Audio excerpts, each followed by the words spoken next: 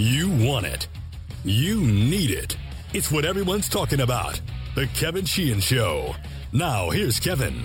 You're listening to The Sports Fix. Tommy's on the phone from Houston. Aaron's here. I'm here after the Nats won 12-3 last night to take a 2-0 series lead. It was such a good game through 6 innings. So compelling, so tight, and then they blew it open in the 7th.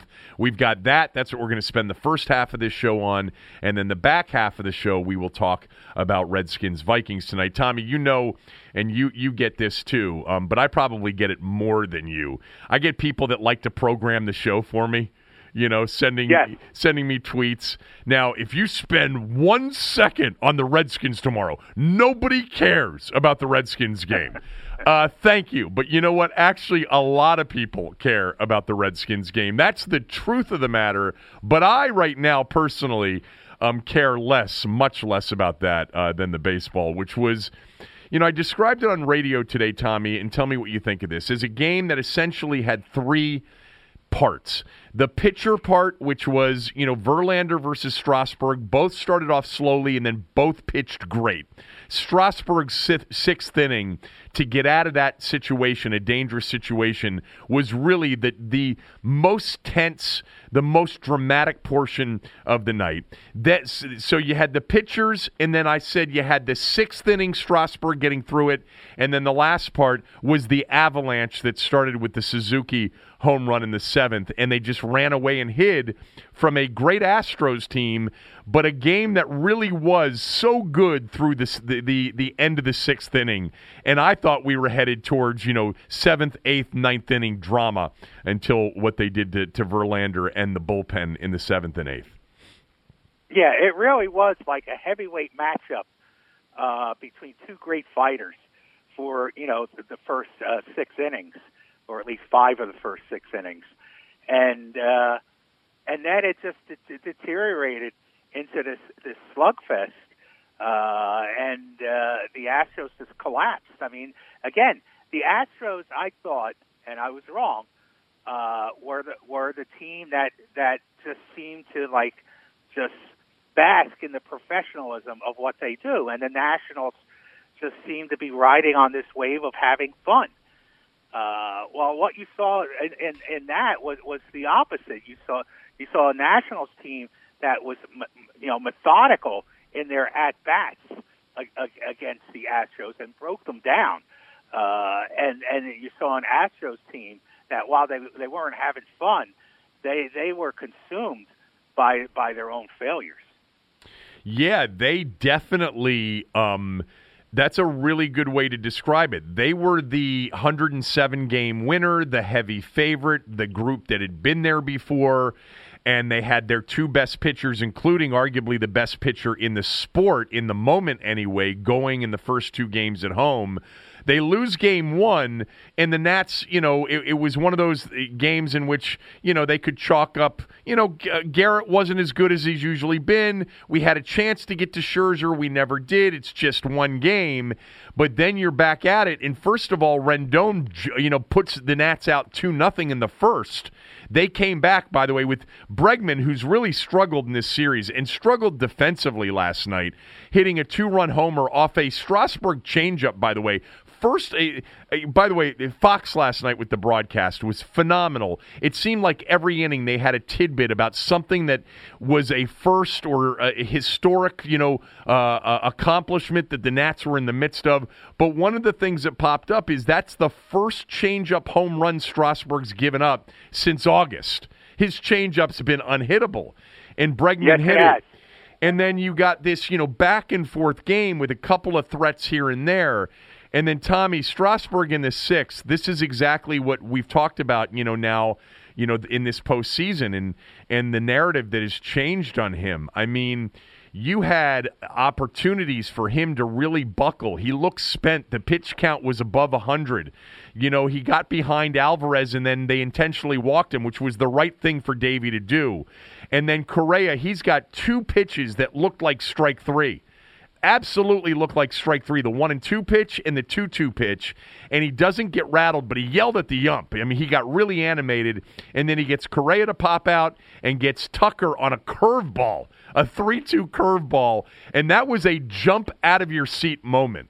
Like, I was talking to Ray Knight about it this morning, and I said to him, I'm like, you know, who at 3-2 throws an 80-mile-per-hour curveball with 2 runners on and stuck it right in there and totally froze Tucker? And I was like, man, Strasburg is one great clutch pitcher. He really was after the first inning last night.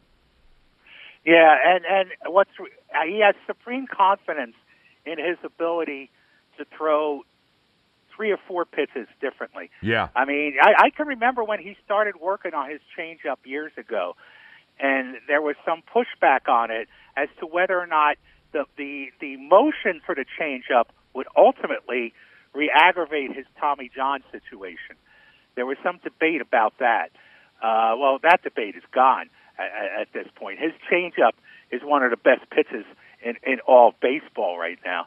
And Suzuki talked about last night, Kurt Suzuki, who you know was the guy who stirred the drink for the Nationals last night.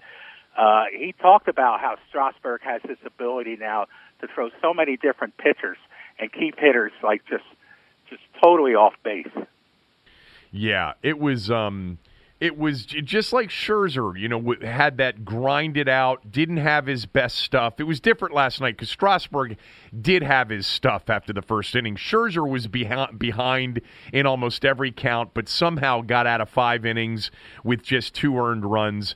Strasburg after the first, yeah, and Verlander too, they both settled down and they both were really, really good.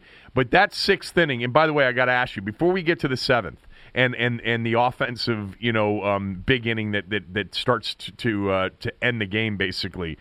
How about Rodney up as the first guy in the bullpen in a 2-2 game? I was shocked. I thought for sure that Corbin was going to be available if they needed him in a tight game last night.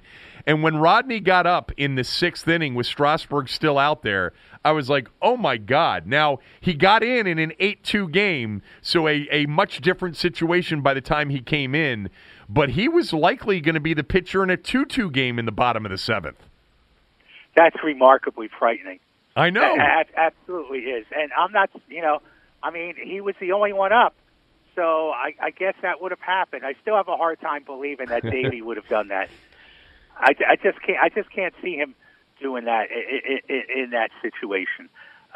Maybe there was a sense that if the game was broken open at that point, you know, if the Astros broke open the game, but even that, no, that doesn't. I mean, that's pretty frightening. On the other hand, when Rodney came in, the Astros couldn't do anything with him, even when the score was 8-2. Yeah, but it would have been a different situation had he entered the game in a 2-2 or a 3-2 game. Oh, I know. Aaron, were you surprised? You don't want to see him. Aaron, were you shocked? Like I mean, we had heard yesterday that it was very possible that Corbin would be available again last night. And by the way, if Corbin had pitched last night, Mark Zuckerman said that there was even a remote possibility that Joe Ross could get the start in Game 4. But were you shocked that Rodney was the first one up? I wasn't shocked just because they have shown a little bit of faith in him, and I did think that they would, they wouldn't use Rainey again. Well, they've shown more faith in Rainey. But I didn't think they would pitch Rainey back-to-back like that, especially after he had a little trouble the last time out. So it wasn't shock. It did send me, I was at Nationals Park, and everyone around me got very nervous when they saw that. Yeah, I mean, Tommy, it's like everything is going their way, in this postseason. Like Rodney didn't have to enter the game in a 2-2 or a 3-2 game or even 4-2. He came in with a 6-run lead after they broke it open in the 7th with Suzuki's home run. And by the way, what an underrated 2 games he's played. I mean, even before that home run, defensively, he's been so good. Oh, absolutely. Absolutely tremendous. Steven Strasburg had a quote about the Nationals that he said, in the postseason, in the past, they've seemed to run into a buzzsaw in the other team. I mean, 2 of their 4 postseasons, the team went on to win the World Series. So Strasburg said, maybe this year we're the buzzsaw that everybody is running into. Right. And he's right. They are just that. I mean, 8 straight postseason wins. It ties the all-time record. I mean, they literally are. I mean, they've got all these cylinders pumping at the same time. And I always thought that maybe not all of the postseason teams they've had in the past, but I think most of them had the capability of doing the same thing, but just fell short for one reason or another. They never hit in the postseason like they are this postseason. They always seem to struggle with their hitting in previous playoff appearances, even though they had tremendous lineups and great hitting. I think it's the personality of this team, the veteran makeup of this team, and their manager, Davey Martinez. I know this has been reduced in some ways to old school versus new school. The Astros with their analytics, computers, the Nationals with their rely more heavily on scouting. But in a way, that's accurate because they talked about this after the game. The Nationals hate to strike out. They don't like to do it. This is why they're so successful with 2 strikes. I mean, they constantly they want to put the ball in play, and that's not the trend in the game. The trend in the game is, the strikeouts are worth the chance to drive the ball, over the fence. Right. I mean, strikeouts are up year after year after year, and the Nationals since spring training have preached don't strike out. Right. And that's served them well in this postseason. Yeah, I think it's really interesting that the whole discussion about Houston being a team that doesn't send out scouts, and the Nats are led by Mike Rizzo, who's a scout.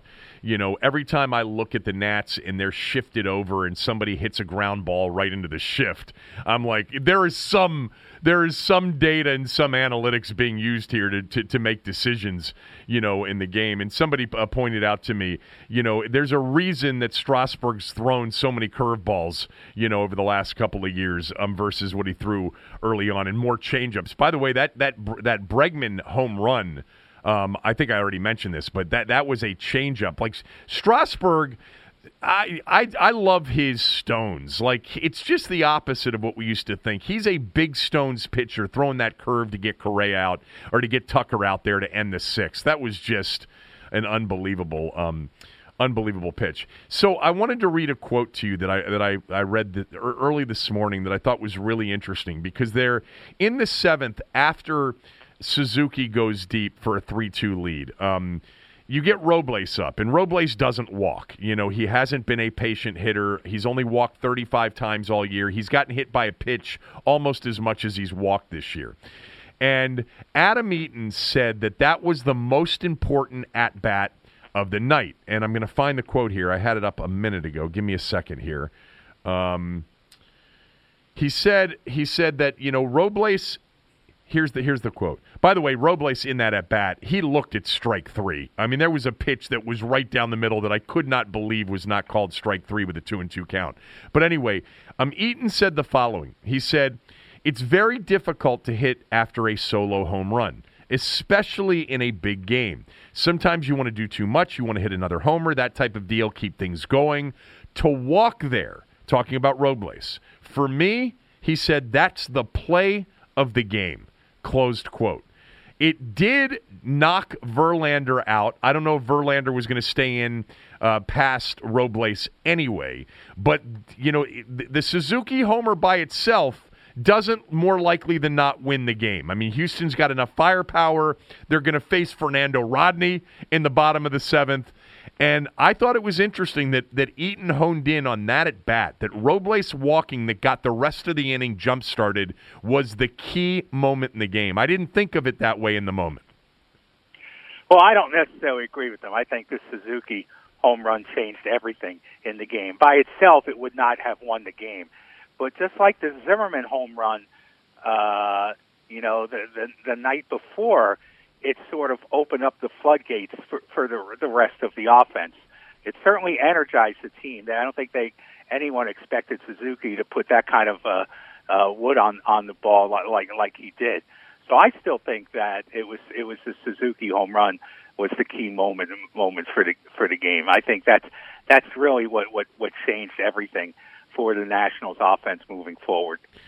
It was 3-2. Robles walked, Turner walked. Then they used Eaton to sack bunt those guys over. Rendon, I was listening to Hinch in the postgame show last night that they were running on MLB Network, and it was really funny. He said, that seventh inning, the one, you got Rendon coming up, and you got, Turner and Robles on second and third, and Soto's behind him, and it's like the one guy that you think you can't get out, you actually get him out. And Springer made a really good play to keep Robles at third and not allow him to tag up and score. They walked Soto, and then you had back what you guys refer to as professional hitters, Kendrick and Cabrera with runners on. And Kendrick hits that shot to Bregman, which he couldn't handle. They called it a base hit. I think that's right. Although a lot of guys afterwards were saying, that's a play Bregman can make. It's like a 50-50 play. And then I loved Cabrera last night. Like, I think you said on Tuesday, I know others said this, that you expected Dozier to get the start at second.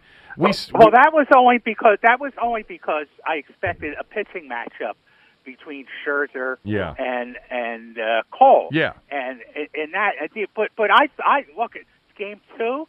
Knowing Cabrera's numbers against Verlander, I expected him to start in Game 2. Right, and that's why he was in there. He was in there for that professional 2-run RBI single when you had to have it to stretch the lead out.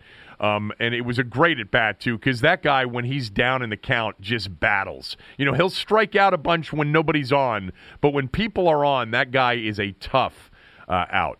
It was an awesome game. I would ask you a couple of things in follow-up. Number one. But wait a minute. Let's go back to what you mentioned. The Soto intentional walk. Yeah.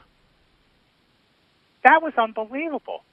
The Astros have not intentionally walked a hitter all year. I couldn't believe when I saw that. I'm like, how can you go 162 games without an intentional walk? That's crazy. Crazy. It goes against their very grain of AJ Hinch managing. And somebody asked him that in the game after the game last night, and his answer was, "Have you watched Soto in this series?" Yeah, right. Yeah. Well, context is everything. And with first base open, I mean, if he had pitched to Soto, that would have been insane in that spot. But yeah, and Kendrick comes up with the bases loaded after a Soto intentional walk again, just like he did in Game 5 against the Dodgers, and he hit it hard, and hit it in there, and Bregman got the glove on it, and that scored another run, and then Cabrera got the 2 in, and then Zimmerman. It was great. But yes, there were things. The Fox broadcast was excellent last night in giving you all of these tidbits. And I'm fine with Joe Buck and Smoltz, and I think they do a good job. But a lot of these historic numbers that were popping up about what the Nationals had done and what they've been doing in the postseason were really interesting. I'm going to get to those in a moment. But that was that was a jaw dropper that they hadn't intentionally walked somebody in the entire season and postseason to date. It's crazy. Crazy. And this is a 20-year-old kid who's become the star of the postseason. Oh yeah. And the most feared hitter in the Nationals lineup. He turns 21 tomorrow for Game 3. Well, look, first base was open for Rendon too, and they didn't walk him to get to Soto. Yep. They weren't about to do that. All right, so we both, I think, felt after the 2 games in St. Louis that the series was for all intents and purposes over because St. Louis just didn't. They looked dead coming out of St. Louis, and they didn't have the firepower really to win 4 out of the next 5 games. What do you think about the Astros? Do you think they're dead? I don't think they're dead. Look, the Nationals have won 8 straight games. The Houston Astros can win 4 straight games. It can happen. Or 4 of the next 5. I mean, we're talking about, arguably the best regular season team in baseball this year. A team that won the World Series 2 years ago. I don't think they're gonna fold up under the pressure. I mean, they've got we've been here before. We know how to win in postseason. Basically resume behind them. So I don't think they're done, and I'd be real wary about celebrating a little bit too early because they're certainly capable of beating the Nationals in 4 of the next 5 games. I've had the over in the first 2 games. It was totally the contrarian play with the pitching matchups, and I'm 2-0, Aaron, in this series now. I love the Astros on Friday night. They're favored in the Friday night game. They are favored in Game 3. They're a -125, -130 favorite, and I think the world will be on the Nats to win that game. But, yeah, I don't think they're dead either. I would be surprised if they don't win at least a game or 2 over the weekend, but I don't see this as a clean sweep. I would think that the Nationals are going to have to battle the next 2 in particular with Sanchez and with Corbin. Yeah, I absolutely think that. I mean, if it's a sweep, then we're talking about one of the historic postseason teams of all time. Of all time, yeah. Yes. But, but Tommy, a historic, if they do sweep, or even if they win in 5, I mean, the run that they've had is already, historic in terms of the number of games in a row, the number of road games, and they were within, 3 down 3-1 in the 8th inning against Josh Hader, down 3-1 in Game 5 to the Dodgers, and Dave Roberts leaves Kershaw in there. It's such a fine line in sports, not just baseball. We see these things all the time where you look back and you're like, wow, it was almost over before it started. And if it had ended, in that wild card game against Milwaukee, think about this. Like, okay, they made a really nice run, but they lost in the playoffs again. And are the Lerners going to lose Rendon? Because if they lose him, then the franchise is being just ripped apart by everybody, despite the run to get into the postseason. They were facing the best closer in the sport down 3-1.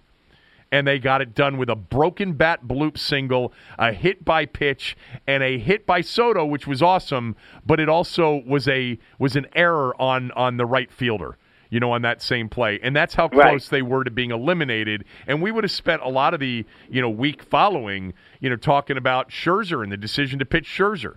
And Roberts should have never left Kershaw in there to face Soto after Rendon homered. Never. Yeah. A lot of different things that you need. It's what, they've been buzzsawed in the past, and now they're buzzsawing people, and they've been on the back end and the wrong end of all of the breaks. And this particular postseason, they're getting everyone to go their way.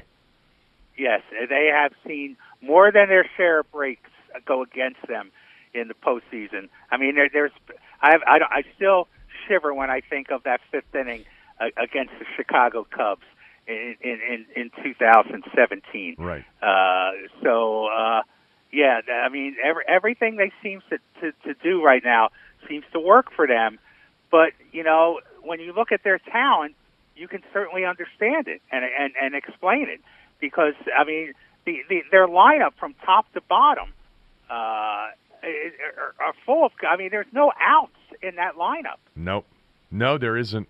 There isn't, and even guys. Michael A. Taylor gets into the act. That was another one that I was stunned at. To hear that last night was the first time in World Series history that a team had a home run in the 7th, 8th, and 9th inning of a World Series game. Really? I didn't know that. I was shocked by it. Like, I was like, really? It seems like it would have happened, but Suzuki in the 7th, Eaton in the 8th, and then Taylor in the 9th. First time one team has had a home run in each the 7th, 8th, and 9th innings of a World Series game. Crazy. It's awesome. You're right. It's a great lineup, healthy. And it's got stars with Rendon and Soto in the lineup. And they've got professional older guys like Cabrera and Kendrick and Zimmerman and Suzuki. Suzuki became the oldest player to hit a go-ahead home run in a World Series game in the 7th inning or later at 36 years old. That was another one. I mean, he had 17 home runs this year in less than 300 at-bats. Yeah. I mean, his power has emerged in the past couple of years for him. Usually he was like a 14 or 15 home run a year guy over the course of a full season. And again, Suzuki is one of the strongest clubhouse presences on the team. Every conversation you hear about the Nationals when they've had discussions in that clubhouse, especially during those tough times, Suzuki's name comes up every single time. He is one of the emotional leaders on that team. Ryan Zimmerman was talking about him last night. He was on with, I forget where I saw Ryan early this morning, actually. That game was a 4-hour-plus game. And by the way, you forget so many things when a game, had that much to it.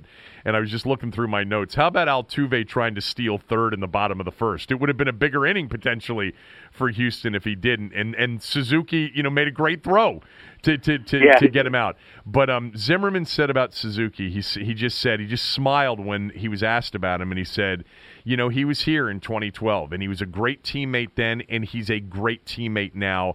Everybody loves him and respects him, and it was so good to see that happen to him tonight. So, when tremendous respect for that guy. Yeah. All right, so here are some of the incredible, statistics and accomplishments that came out of that game. First of all, the Nats have now won 8 straight games in the postseason. That ties the 14 Royals, the 05 White Sox, and the 04 Red Sox for the longest win streak in a single postseason. That's where the Nats are right now with 8 straight. Starting with the Dodgers game. And 2 of those teams went on to win the World Series, not all 3. Right. Yeah, because they won. I was thinking for a second, wait a minute, did they win Game 4? Yeah, they won Game 4 of the Dodgers. The Royals lost to the Giants in 2014, exactly. That was the Bumgarner comes out of the bullpen series. Then here's more, all right? You'll love this stuff. The Nats combined in the first 2 games to score 17 runs. It's the 3rd most by any road team in the first 2 games of a World Series ever. It's the most that a team has scored on the road in the first 2 games in the World Series since the Yankees scored 20 in the first 2 games of the 1960 World Series against Pittsburgh. Correct me if I'm wrong. That's the Mazeroski World Series, right? Yes, it is. That was the bizarre World Series where the Yankees won, I think, all 3 of their games by tremendously wide margins. And every game the Pirates won was razor thin. But, yes, it was the Mazeroski home run and the walk-off home run in Game 7 was the 60 series. But, yeah, I mean, that was a tremendous series for the Yankees, absolutely. Off Ralph Terry, right? Did I get that one right? I think you might have that one right. Yeah. Off Ralph Terry, who came back in 62 and I think won the Cy Young with 23 wins and then beat the Giants in the 62 World Series. Yeah. All right, so let me continue with some of this stuff because it's all amazing. Like, they're not just up 2-0. They're doing it in, like, historic fashion. The 9-run victory, winning by 12-3, is the most lopsided win by a road team since 2011 in the World Series, and was only the 4th time, Tommy, since the division era started in 1969 that a team won a World Series game by at least 9 runs on the road. Only the 82 Brewers and 96 Braves pulled that off. All right, Strasburg's postseason ERA is 1.34. We knew this before, but I'm just throwing it into the mix. Second only to Sandy Koufax for starters that have gotten at least 5 starts in the postseason. That's amazing. Wow, it really is. And that's going to be the lead if he's in the Hall of Fame, was his postseason career at this point. It could be. Yeah, I mean, that, in a way, and Mike Rizzo, the general manager, has talked about this. And you've mentioned this as well. It's very reminiscent of Curt Schilling and Randy Johnson in 2001 Arizona Diamondbacks. This whole roster is reminiscent of that right now. That was a team that Rizzo was the director of scouting on, and I don't think it's a coincidence that this team is built in a lot of ways like that Diamondbacks team was. All right, here are the others quickly. The 2-0 series lead. It's 85%, 71 out of 84 teams have gone on to win in the current 2-3-2 format. But when you've won the first 2 games on the road, 22 out of the last 25 have won the World Series. The last team that didn't, the Yankees lost the first 2 in 96 to the Braves and won that series. The 86 Mets lost the first two to the Red Sox and won that series, and the 85 Right. Royals lost the first two to the Cardinals at home and won that series. So there you go. They would appear, based on the facts and figures, to be in pretty good shape. But there's a long way to go. I actually like the Astros in Game 3. I'm going to be there, by the way. Did I tell you that I got a ticket or not?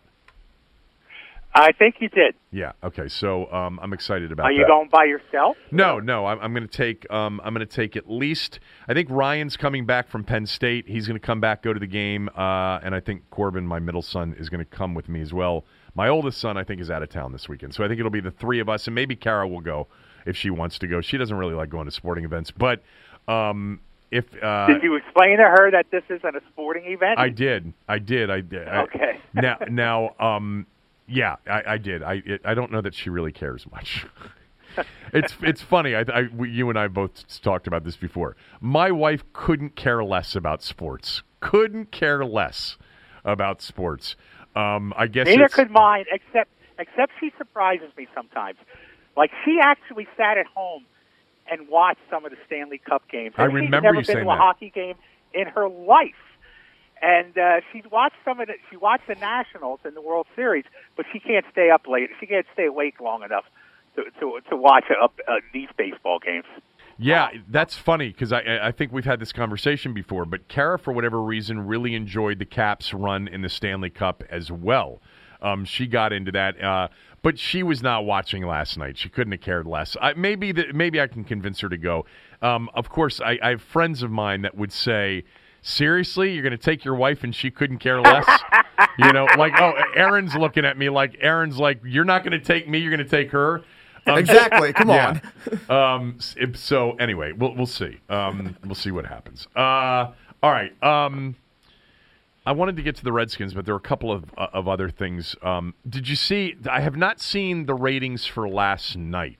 Are they out yet, Aaron? For last night's game? Not that I've seen yet. Usually they come out I haven't around seen them noon. Not out yet. I haven't seen them yet. No. But Game 1, off the charts. A 23.1 rating, Tommy, which is incredible. It's the highest rated game in Nats history. The highest before that was Game 5 against the Cardinals in 2012. Game 4, the closeout game against the Cardinals, only did like a 14.6 rating, which was still really good and the second highest rating for the Nats ever. But I put out the tweet when they did the 14.6. I said, you're going to see 20s early in the World Series, and when you get to closeout games or crucial, 3-2 or, a Game 7, you're going to see 30s, and maybe a seventh and deciding game might, do something around 40 plus. It's just a bigger market opportunity for baseball. We're seeing that, and I think we're going to see a bigger number for last night. Of course, I said this on the podcast yesterday, I think, or on the show, and you got people that are saying you're so dismissive to the Capitals. It's not about the Capitals. The baseball's got a bigger audience. Period. If you don't know that, you're stupid. So you see that? I know that. This is what people don't get. This is why I've argued that no matter how much the Redskins think, they have the safety net of the fact that, arguably, it's NFL football. Right.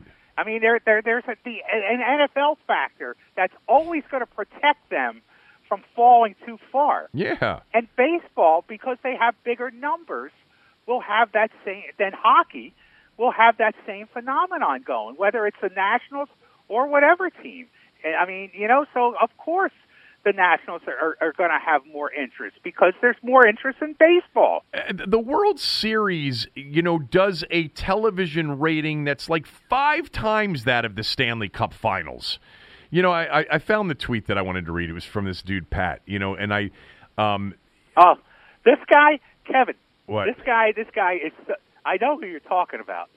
Whatever. I mean, we get the same people a lot of the times. But he said, Sheehan, yeah. The 14,500 people at Nats Park last night was considerably less than what the Caps had between those inside and outside the arena, when they were making their Stanley Cup run in Chinatown. He goes, I know you love to trash the Caps, but let's be fair here. First of all, It's outside versus mostly inside. It's late October with temperatures, by the way, last night in the 40s versus, 40s and low 50s versus, the middle of June. I mean, get a grip. I mean, for last night personally, I feel this way. I'm not a guy that's going to go to Nats Park and watch the game. I like watching the game. I like being into the game and not missing pitches and not missing, the commentating. And I don't like to be bothered when I'm watching a big game. I'll go to a sports bar with some friends to watch, the first 2 days of the NCAA tournament, but I'm not going to stay there for the Maryland game. I need to be by myself or with my small group of people that I like watching games with. I don't want to be with the dudes that have the jerseys on with their own name on the back of the jersey, and all they care about is getting hammered and trying to get lucky, in a setting like that. But anyway, no, the net of it is that baseball has the real. I think basketball does too, but that's. Well, I don't think we're ever going to see that, where the Wizards are in the same position that the Nats are in right now to do a fair, comparable. But the Nats right now are the clear number 2 in town. Like, it's not close.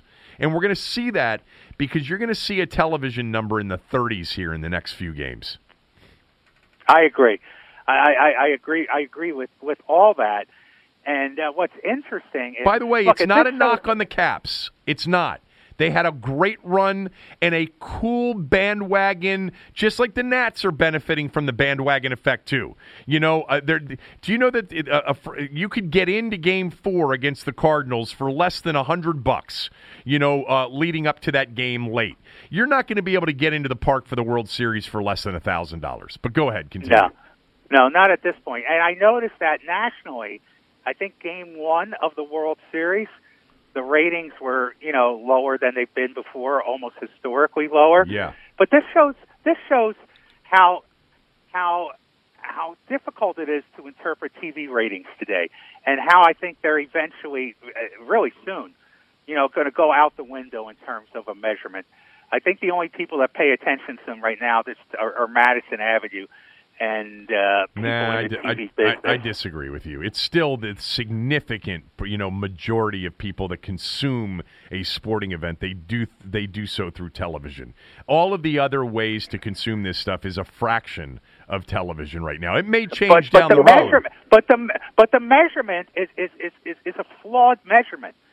And I mean, how so? But here's the confusion of what happened in Game 1. With the national broadcast. It's one of the lowest they ever had, but it was the highest-rated TV show in the United States that night. Right. So what does that mean, then? Oh, you're comparing it to back when you didn't have all these options. I see what you're doing. Yeah, no, I totally agree with that. I totally agree with that. So like people could say, oh, look, the ratings are the lowest they've ever been. And you could say, yeah, but more people watch the World Series than any other program on TV that night. Of course. It's the same with the NFL. It's the same with, basketball. I mean, the pre-cable days, you'll never match those numbers when you had 3 options, ABC, CBS, and NBC.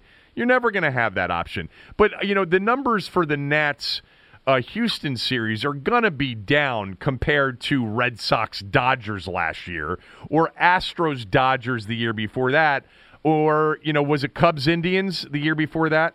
I think it was. Yes, it was. So you've had big market baseball, cities involved in the World Series, and now you've got Houston and Washington. But anyway. Which I might want to point out, when you talk about big market, a lot of that has to do with identity more than actual market size. Because Houston is the 5th largest market in the country. And D.C. the 6th. And Washington is like 6 or 7. Yeah, 6. So these are big markets. Yes. But in terms of identity, these teams are not big market identity teams. Fair enough. That's exactly what it is. Yeah. Yes, the Dodgers and the Red Sox are big brands. The Nationals are and the Astros are not baseball or sports brands at this point. Right. But I'll tell you what, the most impressive thing, as we've sat here for years and talked about the bad culture and the bad ownership and the bad management of the football team in town, what the Nationals have accomplished, and I'm so glad, by the way, that they didn't get eliminated in the wild card game and lose Rendon and have, coming off a year that was disappointing from an attendance standpoint, et cetera. I'm so glad that they've made this run because it really does validate, everything they've been doing for a while now. They are a perennial contender. This is sustained success. This is the 5th year in the postseason for this team in the last 8 years, and they're in the World Series, and they may win it this year. But it's not like they just got here. We've obviously documented leading up to this postseason the 4 major disappointments, especially the 3 Game 5 losses at home. But they are doing something right down there. Mike Rizzo has done something right. He's figured it out, and he's created and built a perennial contender. They're in the hunt every year. You can't say that. Yes, they are. About I think a lot of teams. I think they're the 3rd winningest franchise in baseball in since 2012.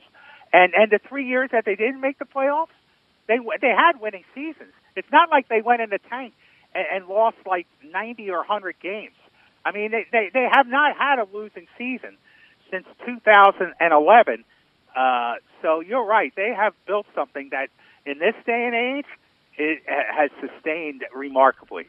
Did Matt Williams did they have a winning record after the year they lost to the Giants? Yeah, I think they won 83 games that year. Oh, okay. I know they have not had a losing season. Yeah. Like last year with Davey, they won 82 games. Yeah, it's I love that. Rizzo's sharp. We've always known it. He knows what he's doing. I don't know that the learners have always had the same faith that people like you've had in them, real baseball people, but they know what they're doing. And again, I say that in knowing that there's this fine line, right, of not getting through the Milwaukee wild card game and a lot of things changing potentially. Yes. If they had not gotten through Josh Hader in the wild card game. But that doesn't change the fact that was their 5th postseason appearance in 8 seasons or 7, whatever it is. I think it's 5 out. It's 5th out of 8, right? Because they were. Yes, it is. They weren't in it in 13, 15, and 18. I think that's what it is. Right. That's correct. All right. So exciting times, and Friday night's going to be quite the scene. And quite the ticket. It will be one of the most difficult tickets to get we've had in this town in a long, long time. And as you pointed out, maybe the most important sporting event ever to be played in this city. You've had NFC championship games, and you've had Stanley Cup Finals games, and an NBA championship series game. But it's the World Series. And they're playing at least 2 this weekend. I bet you that the learners deep down, if the Astros win, say, on Saturday, which, by the way, there's rain in the forecast, and they have to end it in Game 5, wouldn't be that displeased. They'd love the revenue from all 3 home games. Oh, yeah. I mean, they have – the postseason revenue for every owner in every sport is cash right in their pocket. So I'm sure they are elated to host this many postseason games. All right.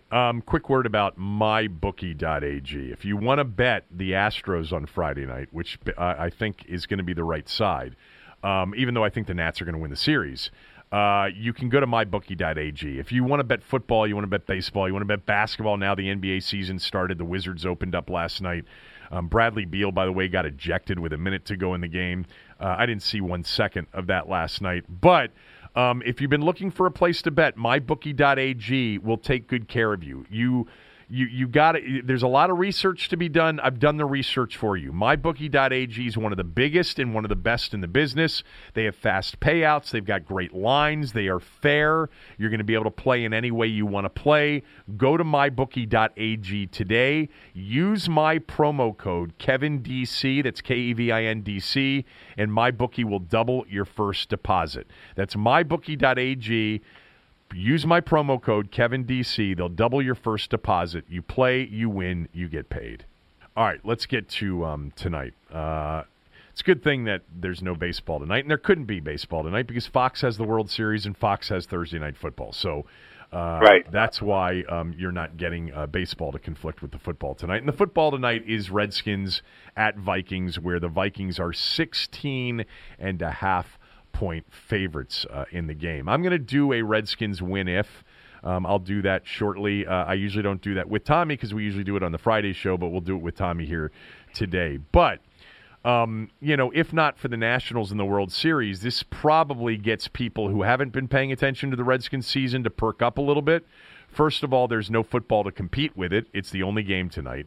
And, of course, secondly, they're going to face Kirk Cousins in the game tonight. By the way, did you guys hear Callahan the other day enunciate Kirk? He put that K on the end so everybody could hear it. And it was really interesting. He said Kirk. A little bit, old man Bill's taking some shots at Jay, and that may have been a shot at Bruce a little bit. But anyway, I'm not going to bullshit you. I am not rooting for the Redskins to win this game. I don't think there's any benefit in them winning games the rest of the way. And I get the added benefit of being able to root for Kirk Cousins, who I have been rooting for since the day he left here. Now, I have been. I mean, I have been rooting for him. I'm still rooting for him. Now if the Redskins were 5-2, no, I'd want the Redskins to win the game, and I'd want maybe Cousins to look good, but I'd want the Redskins to win the game. But understand this, and I'm just being honest. Part of it is that I want to be right. I was among, Tommy knows this, I was among the very few who thought he would be a good quarterback coming out of Michigan State. In fact, Tommy, when we used to do that thing, you heard it here first on the Sports Fix, I predicted, remember I predicted in 2011 that Cousins was going to be the future starting quarterback of the Redskins when he was still at Michigan State. But anyway, I always felt like he seemed like a good fit for Mike Shanahan. I loved what Shanahan said about him and thought about him, and would say even privately that this guy is going to be a big-time starting quarterback in the league. I took a guess. I got it right. I mean, I've already been proven right. He's been a starting quarterback and a productive one in the NFL. But I'd like to see him continue to evolve into a much better quarterback than he's been. Is he a great No, it's like a winning quarterback. Like a winning quarterback, yes. And winning, you win in the NFL for a lot of reasons. If the Redskins had a better defense in 2016 and 2015, they would have won a lot more games because they were pretty damn good offensively. They were certainly capable enough offensively. Is he a great quarterback? No. I never said he was or would be. He is just a really smart, capable NFL quarterback who, if you have the right coaching staff and good players around him, he will torch you. And if you don't, you can rattle the shit out of him and really make him look, subpar. But we've seen enough now from his career to know that if he's got, a good offensive guy in basically designing an offense and calling plays around his strength with good pieces around him, he can be really, really good and produce at a high level. And if you don't, then, and you get to him, then he can really look average to less than average. But, yeah, I am rooting for him and the Vikings. Sorry. If people find that distasteful, that's your problem, not mine. I can't stand people won't just find it distasteful that you're hoping the Redskins lose. People may find it more distasteful that you're rooting for Kirk. No, of course, but I'm not about to be disingenuous. People know that I'm rooting for him, but I was rooting for the Redskins to lose the Dolphins game. I wanted the Dolphins to make that 2-point conversion. So they've approached the last few weeks and appear on the verge of approaching the next few weeks in a completely irrational way. They still think they are close to something. They're delusional. This should be reboot mode right now, and this is going to be a very valuable draft to have the number 1, number 2, or number 3 pick in it. And I want them to end up in that spot. Now, they'll probably fuck it up anyway. I mean, they're already fucking up the Trent Williams situation. Did you see the latest news on that? That Cleveland's now looking at other NFC East teams, a guy like Nate Solder as a possible trade target. This guy Dorsey keeps calling Bruce saying, we'll give you, basically anything you want. I'm exaggerating there. I don't know exactly what he's saying. Mike Jones was on with me this morning saying that the Redskins absolutely could get a first and like a third from Cleveland for Trent Williams. And Bruce is continuing, the organization's stance is just so petty and so small-minded in my view. I don't like my organization right now. I am a Redskin fan at heart. I cannot wait for the day that they are actually a legitimate NFL franchise and operating like one, and we're playing meaningful games again. But tonight, I'm rooting for Minnesota. Yeah. Do you have any hope that failure will bring about change? No, I don't. This is the state we're in. I mean, a lot of us, and I think, by the way, the people that are a little bit more attached to reality, we understand that there's no path out of this that's obvious. Unless, and I've said this before, unless they stumble onto the next Peyton Manning like the Irsays did. And maybe Dwayne Haskins is that guy. But as long as Dan Snyder owns this team, and even worse, has Bruce Allen running it, they're not going anywhere. They are going to continue to be the laughing stock of the league. And, it's gotten, I forget if you and I talked about this the other day, but, Kyle took shots at him, and everybody's been taking shots at the Redskins, publicly. There's no hesitation, Tommy, for people around the league, media types, other league people, former players to take shots at the Redskins. And I said this the other day, and I forget if I said it to you, so I'll say it again.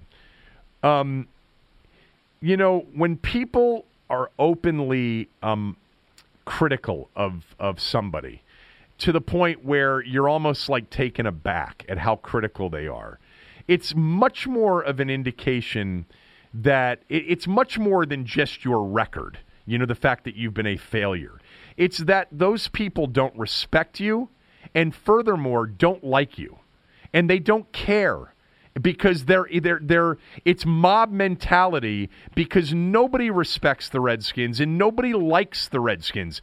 There are teams that have just as bad or even a worse record, but they have people in the organization that the rest of the league respects and like, and therefore they actually hope or believe that those teams will get out of their way at some point and turn it around. Nobody believes that about the Redskins. Nobody.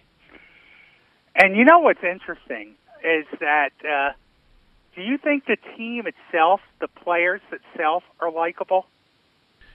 I do, actually. So do I. I really do. Like, there's several players. I don't know John well, but I've had multiple conversations with John Allen.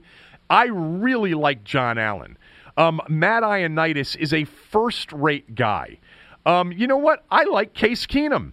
Had a chance to have a conversation with him over the summer, briefly. I like Case Keenum. Yes, Chris Thompson is a first-rate guy.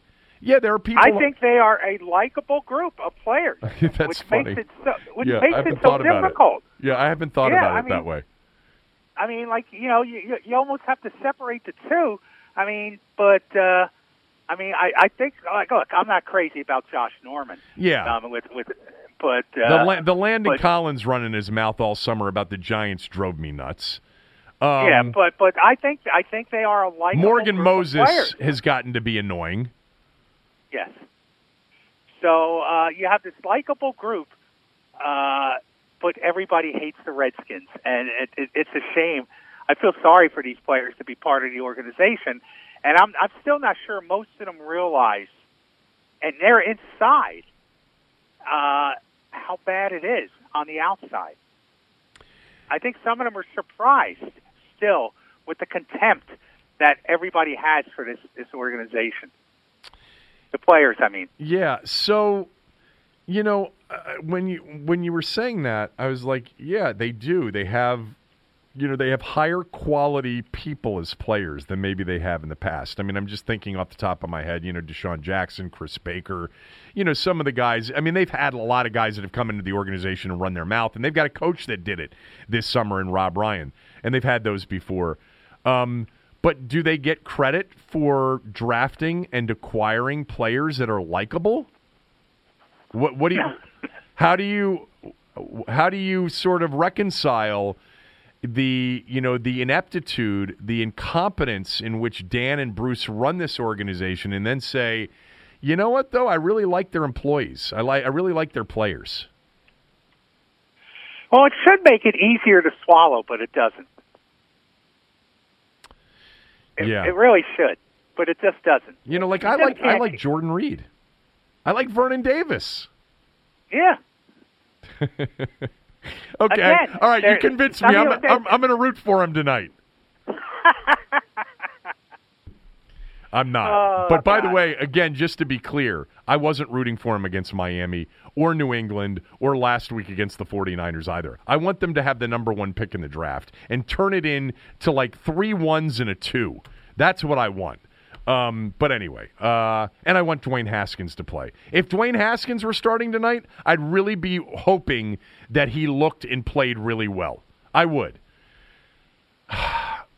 Anyway, by the way, Tommy, I think they're gonna play well defensively tonight.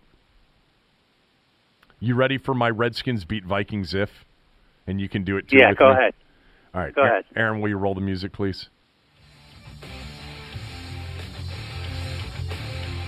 They stop the run, all right, and make Minnesota, by the way, one-dimensional, and they put it on Kirk. Yeah, I do like Kirk. I'm rooting for Kirk. I have been rooting for Kirk Cousins. I like Kirk Cousins. He's a quality guy, which, by the way, is one of the reasons he isn't here anymore, because he had the choice. They essentially, you know what, I'm going to go back to that right now, because I'm going to take this opportunity. I didn't do it on the show today. I've heard this narrative over the last couple of years that Kirk didn't want to be here, so go to hell, see you later, and a lot of people have just essentially told him to F off, and they don't care about him because he screwed the organization. That is so off by miles, all right? That's not what happened here. He was never actually given a reasonable chance to stay here contractually. It wasn't close. Now, is it true that maybe he wanted to leave here, especially after Sean McVay left? Yeah, I think that's probably true. I think he looked around the building and saw the likes of Bruce Allen and said, if I have a choice, I'd rather work in a building that doesn't have a person like Bruce Allen. But the Redskins' offer in May of 2017 was so under the market. It was $35 to $40 million under his projected market value, his eventual market value. And while the Redskins had every right to offer whatever they wanted, they were really stupid to offer what they offered if they actually wanted him to accept the offer. There isn't, Tommy, one agent on the planet that would have told their client to accept the Redskins' offer in 2017. Cousins would have been giving the team what turned out to be a $31 million discount. Like, who would do that? None of you would. That's what's always made me so confused with some of you, where you say, well, he didn't want to sign here. They never gave him a chance to sign here. They never made him an offer that anybody on the planet in his position would have signed, which, by the way, makes me think that essentially they really knew he wouldn't accept the offer. But then, they made that incredible off-putting mistake of doing what they do organizationally, right? It's their move. They throw people under the bus publicly when they don't like the answers they get from them. Bruce Allen in that statement in 2017 was total Redskin pettiness, trying to prop himself up like this was a really good offer and make Kirk look really bad simultaneously, which some of you out there bought hook, line, and sinker. But, what they've always missed is that so many of us, me in particular, you do to a lesser degree, but a lot of us, in the market, really pay attention to this stuff. And really, we had been debating for over a year what they were going to have to offer him to be competitive. We knew about the lost opportunity of not getting him signed in 2015. Most of us knew the market better than the team knew the market, which is frightening. You know, Bruce just doesn't get that the media here are following this shit day to day, granular detail for granular detail. We knew their offer wasn't anywhere close to what the market would be for him at the end of 2017. They didn't think we'd know because actually they didn't know. Once I heard Bruce's, statement that day, I knew there was no chance he was going to sign that deal. None. And then he blew it further by not trading him to San Francisco for a first-round pick because they hate Kyle. That's a really good reason if you're 6 years old. Unbelievable. You see, to me, that's the most egregious thing, is that once they decided they didn't want him, and once they knew he didn't want them, why would you continue to play that out? Why wouldn't you have then decided, I want to get him out of the building and far away from me as possible? If you're the Redskins and you hated him and you couldn't stand him, why didn't you send him packing? There are two answers to that, Tommy. Two reasons for them not trading him to San Francisco. One is what I just said. They hate Kyle Shanahan. And again, that's a really good reason if you're in a sandbox at 6 years old. But the other reason, Tommy, and this is the real reason. Now, the Kyle thing is real too. Don't get me wrong. Wait for it. Because they thought they were close. They did. Bruce and Dan and Eric and Doug and Jay thought they could make a big run in 2017. And I think there was some feeling in the organization that if they made a big run in 2017, that they could convince Kurt to stay after a successful season. And by the way, the truth of the matter is, if they had stayed healthy in 2017, it wasn't a contending team, but they were improved enough defensively, with the likes of DJ Swearinger, who played well early in that season, and John Allen as a rookie, that, remember that season, the dominant win over the Raiders, they should have won, or worst case, gone to overtime against the Chiefs. Josh Doxson, dropped that touchdown pass, and then Jay Gruden mangled the clock at the end of that game. But, after that, the injury bug hit, and the season went to hell in a handbucket. So there's no first-round pick for Kirk. They paid him $23.9 million on the tag, the second tag. There's a bidding war for him in free agency, and he signed pretty much the first-ever totally guaranteed deal in the league's history for $31 million more than Bruce and Dan had offered 8 months earlier. But, hey, they got a third-round compensatory pick for him.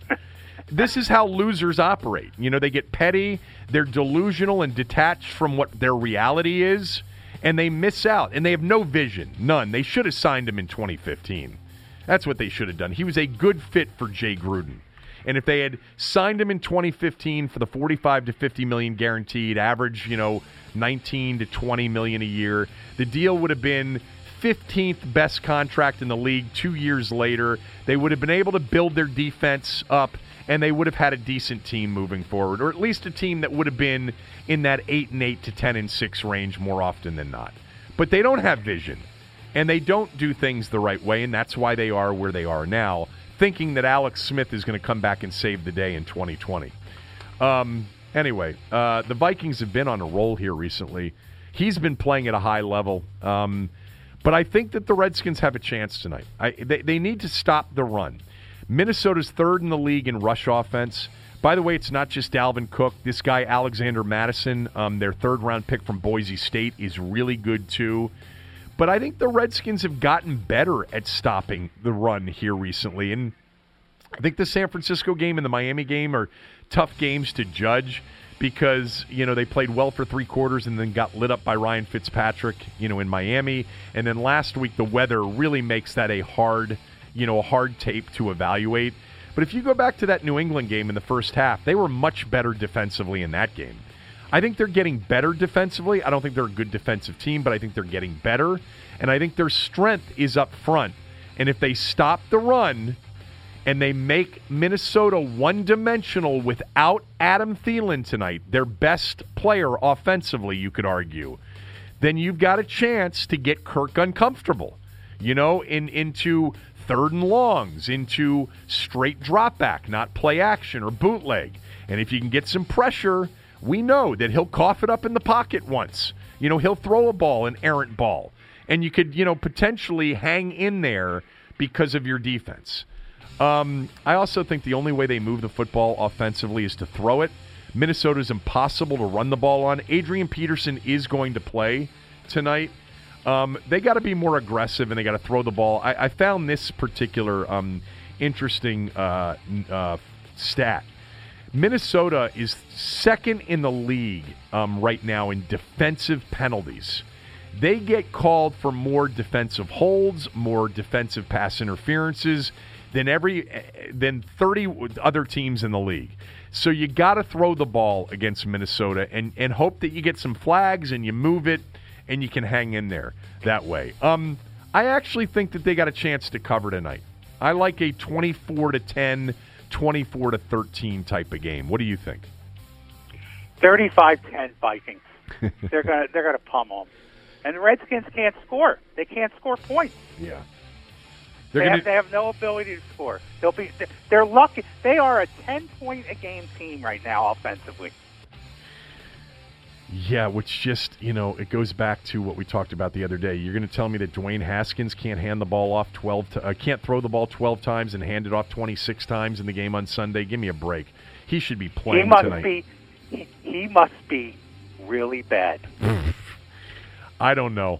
I don't know. I think there's a lot going on that we don't know about. I think there may be, but if the owner's not pushing him to play, and I don't believe he is, or else he'd be playing, he must not be as good as the owner thought he was. The owner might not be pushing him to play because, Team Haskins doesn't want him to play right now with a coach who is a lame duck and with injuries and without great players around him. But the kid wants to play. Yes, Tommy, he should be starting tonight. They should be playing him. They should be playing him tonight. They should be playing him the rest of the way. No more excuses. You got only 2020 and beyond you should be thinking about. Just the thought of watching Case Keenum go out there tonight is such a waste of time. It's insanity from my standpoint. But to your point, if he's not starting 2 or 3 weeks from now, then it is a massive red flag, and he must not be very good. I do think, I know you dismiss it, but myself and others believe that part of what they fear is they put him out there, he's really bad, and the fan base turns against him. Whatever the fan base is these day and age. Yeah. All right, you got 35. I think that's what's it. You got 35-10. I got 24-13. No smell test picks tonight. I actually like the Redskins plus the number a little bit. I'd lean them. I leaned them against the 49ers on a bad smell test weekend last week. I'll have all the smell test picks tomorrow if you still want them after last week. But I would lean Redskins tonight. I don't know why. I think everybody thinks what you think, which is they've got no chance to keep it close and that Kirk Cousins is going to get his revenge. And by the way, he has said all the right things this week, which is not a surprise. And, again, it comes down to, back to what I said before, high-quality people, there are some on that team now. They were drafted. They didn't have really a choice, a lot of them. But if you do have a choice, Washington's not the destination, as long as some of the people are in the front office running it. All right, thanks for calling in from Houston, and have a safe flight back. Feel better. I'll talk to you on Tuesday. All right, boss. All right. Got a little, heated there. Not between Tommy and I, but, man, I am losing my voice here today with a cold from the last couple of days. So I've had to elevate the volume a little bit. Sorry if I bursted anybody's eardrums. I am absolutely going to watch the game tonight, and I hope the Redskins play Dwayne Haskins, and then I'll have something to root for. But other than that, I'll be rooting for Kirk Cousins to play well and for the Vikings to win. It's better for the Redskins if they go 1-15, people. It's better. If they go 1-15, you may get Bruce Allen the hell out of here. But worst case, you end up with no worse than the second pick in the draft. No worse than that. I want to thank Mama Lucia for bringing lunch in today. They've got the Soto special going on right now from Mama Lucia. It's extended for another day. It's a Greek salad, a sausage Napolitana, garlic bread, and Jimmy's sauce for just $13. By the way, I saw Jimmy over the weekend at Penn State. He was up at the Penn State-Michigan game. It was good to see Jimmy up there. It's available at all 6 Mama Lucia locations right now, the Soto special. Call your favorite one or check them out at mamaluciarestaurants.com. I didn't watch any NBA last night, and I'm assuming most of you didn't either. I am curious, why did Beal get tossed in a game in which they had rallied from 23 down to cut it to 7 with like a minute 10 left, and then he got tossed for arguing with Doncic? You didn't see it either. I was at Nationals Park. I was at that watch party, so yeah, I saw some of the stuff on Twitter, but didn't see specifics. I'm going to go take a look at what happened on that, because if they were actually in the midst of a big run and he got tossed, that's stupid. Really stupid. You know, I like Bradley Beal. I think, by the way, he's a really thoughtful guy and an impressive person. I really do. I just, this extension that they just gave him, they better be contending for a 50-win season before his deal's up. You know, it's not going to be this year, you know, obviously, but, you know, they have invested now in Beal and Wall. And they better be back together, and they better be pushing 50 wins in 2020, 2021, you know, during that time frame. Not this year. They're too young. They're too inexperienced. You don't have John Wall out there. Hachimura, by the way, had a double-double in his first game, 14 points, 10 rebounds. That's a good sign. But can't get thrown out of a game that you just cut, you know, a huge lead down to 7, and you're actually, I know it's a minute 10 left or whatever, and you're still probably going to lose the game. But you gotta keep your cool in that spot. Kyrie Irving had 50 in his first game with Brooklyn, and that's all I know from the NBA last night. I saw some of those highlights. Tiger Woods, my God. Steve Sands is probably listening to this podcast. He does so from all over the world. He texted me the other night sort of indicating that he thought Tiger would play well. Tiger went out in this event in Japan, which is a PGA Tour event, and he shot 6 under and has the first-round lead with Gary Woodland. And that was after 3 bogeys. He then made 9 birdies. And that was on Golf Channel late last night after the baseball game, during the baseball game, and I turned it on. It was like a gallery for a major championship with Tiger on the back 9. They were nuts over Tiger Woods. Something else for some of you and me to pay attention to the rest of the weekend. All right, back tomorrow, smell test, NFL preview, Redskins, Vikings recap, and we'll get you ready, obviously, for Nats, Astros Game 3 at Nats Park tomorrow night. All right, other than that, you know, we've got an app out. I think we've mentioned that the last couple days. You can get it in the Apple, on your Apple iPhone in the App Store, or you can get it on Android in the Google Store. Kevin Sheehan Show, download the app. Very simple to use. If you have any feedback on it, let us know. Please rate us and review us at a high level. That would be nice. That helps us out. And obviously tell everybody that is old and doesn't know how to do an app on their phone or a podcast that we're available at thekevinsheehanshow.com. Have a good rest of the day. Really fun last night. Good stretch of days for DC Sports. Tonight, at least there's a game to watch, and there's no other NFL to watch. If there's other NFL, I'm more interested in the other games tonight. It's a standalone, and we'll see what happens. Have a good day.